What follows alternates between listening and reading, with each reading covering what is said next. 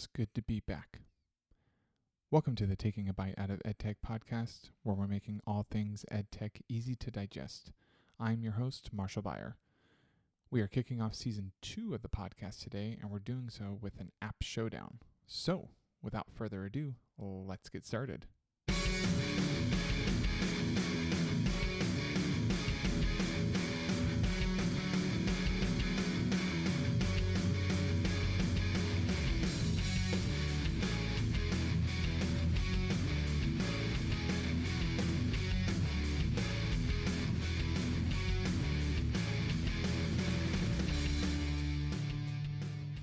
Hello and welcome to the Taking a Bite Out of EdTech podcast. I'm your host, Marshall Beyer. Thank you for joining me today. If you want to connect with me on social media, I am on Twitter at MarshallBeyer29, on Instagram at TechInTUSD, and Facebook at the same TechInTUSD. Things have been a little crazy since our last episode. Lots of life changes in the past 5 months, but all of them are positive. My wife and I brought a new human into the world. We moved. And I got a new job. So I am no longer the EdTech coach for my district. I am the coordinator of educational technology for my district. Yes, I know I've crossed over to the dark side, but so far so good. I'm really enjoying the new position. So to kick off season 2 of the podcast, we're going to do an app showdown. We're going to put Kahoot and Quizzes head to head, and we're going to see which one fits your classroom the best. So these two apps have a lot in common. They both do a lot of the things the same, but they also do things differently as well. In this episode, we're going to put these two head-to-head through 5 different categories: interactions, integrations, libraries, collaboration/sharing, and results and data. So the first thing that we're going to look at is how you would interact with each of these platforms. So first, we're going to start with Kahoot. And with Kahoot, there's a few ways that you can interact with it. So you can go what they call live via a game pin. You can do this classic, so that's just each student on their own, or you can do it in team mode. You would go through the game together as a class, and everyone's on the same question at the same time. So the answers and the questions are displayed up on through the projector, and students would then see the question first, and then they are prompted with the answer choices, and then the answers are displayed on the screen, and each answer has a corresponding shape that goes along with it. So on the student device, they would have those 4 shapes, and then they would look at the screen, see which answer they want to choose, which shape that is associated with their answer, and then they would look at their screen, choose that shape that corresponds with the answer that they want to choose. And then you just go through question by question as a class. With Quizzes, you have 2 ways that you can interact with the platform. You can do a live game mode, or they also have a homework version. So with Quizzes, whether it's the live game mode or the homework mode, it is self-paced. So once you answer a question, you move on to your next question. You don't have to wait for the rest of the students in the class. And you have the ability to also print out a hard copy of the quiz that you're giving. So this might be nice if you have students who need a certain accommodation, whether it's through a IEP or 504 plan. You can do that and you can meet their needs. Next, we're going to look at integrations. So with Kahoot, you can play and access it through the Kahoot website or an app via a game pin. You can also share your Kahoot to Google Classroom, and it would take them to the Kahoot website. You can also access the Kahoot through the app, whether it is on a phone or a personal device, or if you have Chromebooks that can access the Google Play Store, then you can have the app downloaded on the Chromebook. With Quizzes, you can play and access it through the Quizzes website or their accompanying app. You can also post the quiz to Google Classroom, and it will give the students 2 different links.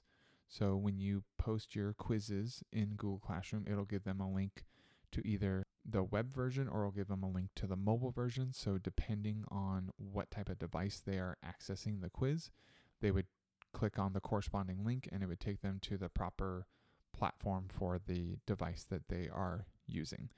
And then you can also set up time frames for when that quiz needs to be complete. So if you're doing it in homework mode, you can set a time frame. You can say that needs to be completed on a certain date and at a certain time. And when you're posting it into Google Classroom, those parameters would be set as well. Another nice thing that Quizzes has with the integration into Google Classroom is they have it where whatever score they get on their quizzes quiz, you can set it up so that score gets inputted into Google Classroom. So the grade that they get on the quiz can also be the grade that they get in Google Classroom. Okay, next let's talk about libraries. With each of these platforms, they both have a library of pre-made quizzes that other teachers have made that you can use. So you can, if you wanted to do a quiz on math or social studies or science, you can go in there and you can find a quiz that meets your needs. Go ahead and use that quiz with your students. So with Kahoot, their library, it's called the Discovery tab, and you can filter by subject, you can filter by grade level, you can also filter by who created it, so whether a teacher created it, a student created it, or a social user created it. You can search for the type of Kahoot that you want to do, so whether it's a quiz, a survey, a jumble, or a discussion.